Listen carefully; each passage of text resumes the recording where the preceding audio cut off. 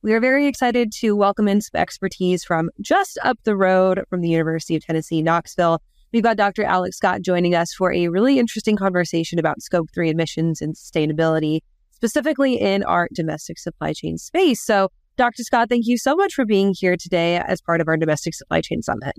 Hello, Kaylee. Thanks for having me. Glad to be here.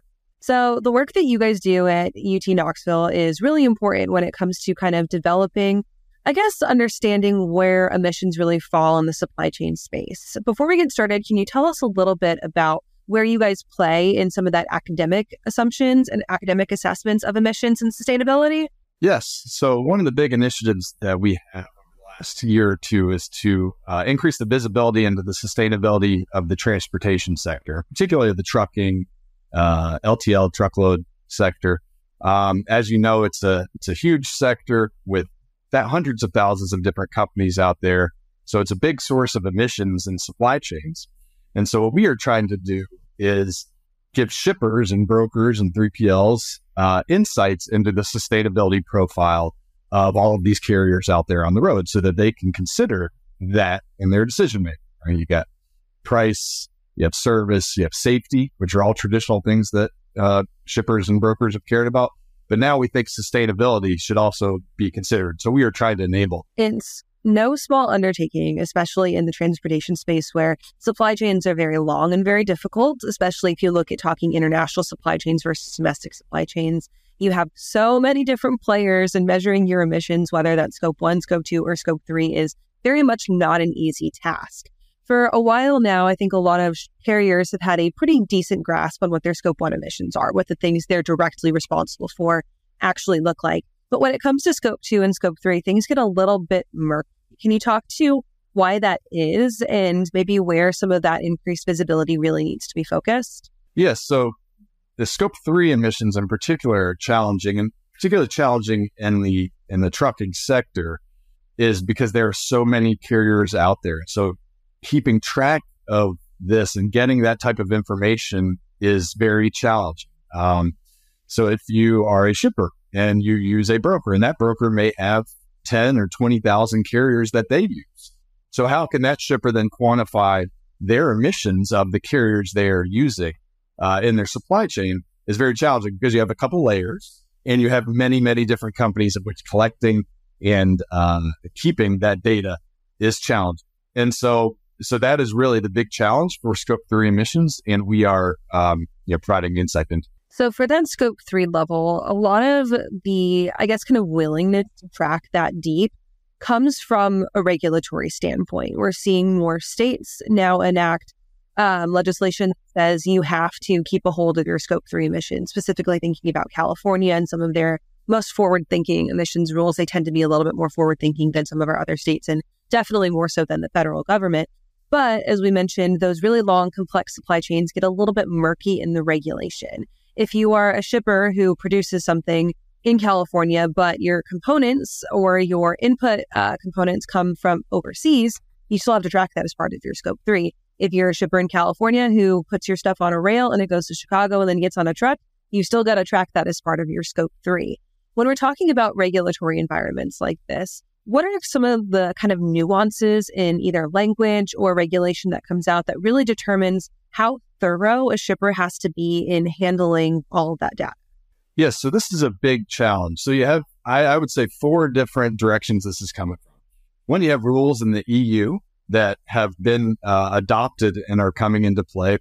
2, as you mentioned, California has rules that have passed legislature and have been indicated by the governor that they will be signed. So those will affect pretty much every big company.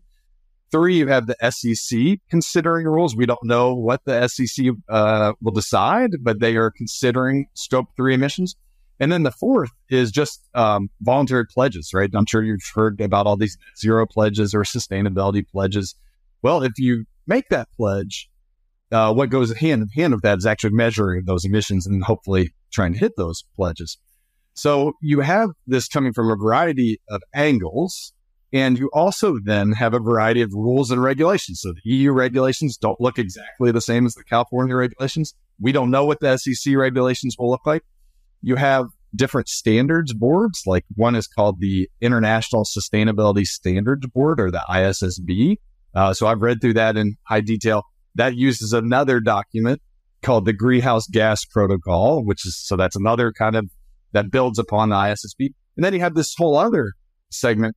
One is called GLEC, G-L-E-C. And I don't remember what that stands for off the top of my head, but there's GLEC. And that also uses ISO standards, ISO 14083, I think, something like that. So there's at least 3 or 4 different standards out there. There's different rules out there. So which ones do we have to use? What is good practice for measuring your emissions? This is a really big challenge for companies. And I've read some, there are some complaints by different business people that, well, what are we supposed to do? Give us guidance. And so I think there needs to be some standardization. And that's, again, that's one thing we are trying to do. Let's standardize. So think about the trucking space. It's a perfect area for standardization. Tons of shippers, tons of carriers. Why should they all do different things? They should all do the same thing so that we can compare apples to apples. But yes, there's a variety of different rules and regulations out there, different standards. And I think we really need to get clarity on that over the next 6 months to a year. It's very broad, and that kind of broad and obscureness of it, as you mentioned, makes it very difficult to measure your emissions. And if you can't measure them, you can't manage them correctly. And here in the United States, we'll bring it back and kind of cut out the EU standards because, of course, this is the Domestic Supply Chain Summit. We are now, of course, looking at a federal goal for net zero emissions by 2050. A lot of people say that that's not feasible. That's 25 years if we round up here, to 2025. That's 25 years to get all of us at this net zero emissions level. And without having a true understanding on what that looks like from a transportation space, I don't think that date is legitimately feasible from a national standard. When we talk about now reducing your scope 3 and getting there, it's scope 1 first, scope 2 second, then scope 3 third. For a company who's maybe looking to start that journey or get kind of a grasp on what they can do to reduce their emissions, where do they begin? Is it looking internally first and then reaching out down their supply chain? Or is it kind of taking a broad picture and then narrowing down piece by piece? Yeah, so there is no silver bullet, as you kind of alluded to. It takes energy to move something from one location to another. So somehow energy has to be expended, and usually with that energy are some emissions. There's things like electric trucks that are being pushed. Does that work really in the Class 8 heavy truck space? I'd say that's largely unproven and several years off, at least several years off, if it's ever really, truly a game changer. And the other issue with electric trucks is, well, they still have emissions. That just pushes it to the power plant, right? There's other types of things like ammonia and hydrogen, which are being experimented with. But again, those are several years off.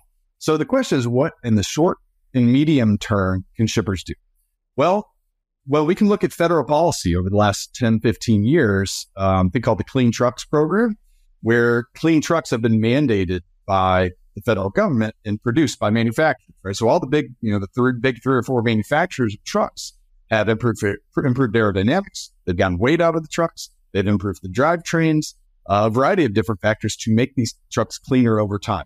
So if you compare, let's say a model year 2022 versus, let's say, a model year 2010. So 10 to 12 year difference, right? And in those model 2010s, a lot of those are still on the road. Those have an emissions profile that can be 20 to 30% higher than the newer trucks. So newer trucks are cleaner, and that continues to get better. And so to marginally improve in the short term your emissions as a shipper, well, you can avoid those really dirty carriers, right? And so that is a short-term strategy that can be done today. And that is one of the things we provide insight and visibility into, is that you can now look at individual carriers and say, okay, I see the trucks they're operating.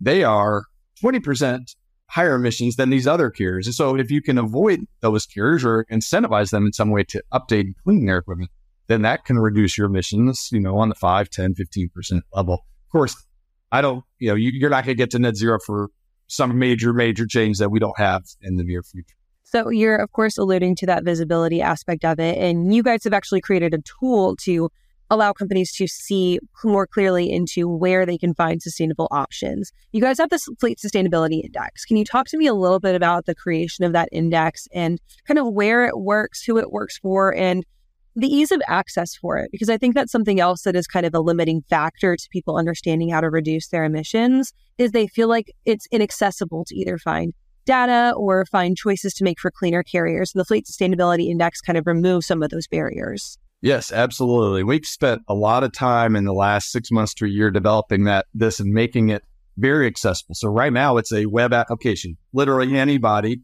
with that can get access to it in their own homes or in their own offices. And what this does is this provides insight scores somewhere around 400,000 carriers. So if you want to look at the emissions profile based on the actual equipment those carriers use, right? So we are looking at their trucks and scoring them based on their trucks and the class of trucks and the type of fuel that's used and those types of factors. And so a shipper or a broker or whomever can go to that web app and look up any carriers they're using, and they could get actual data on the actual trucks those carriers are using.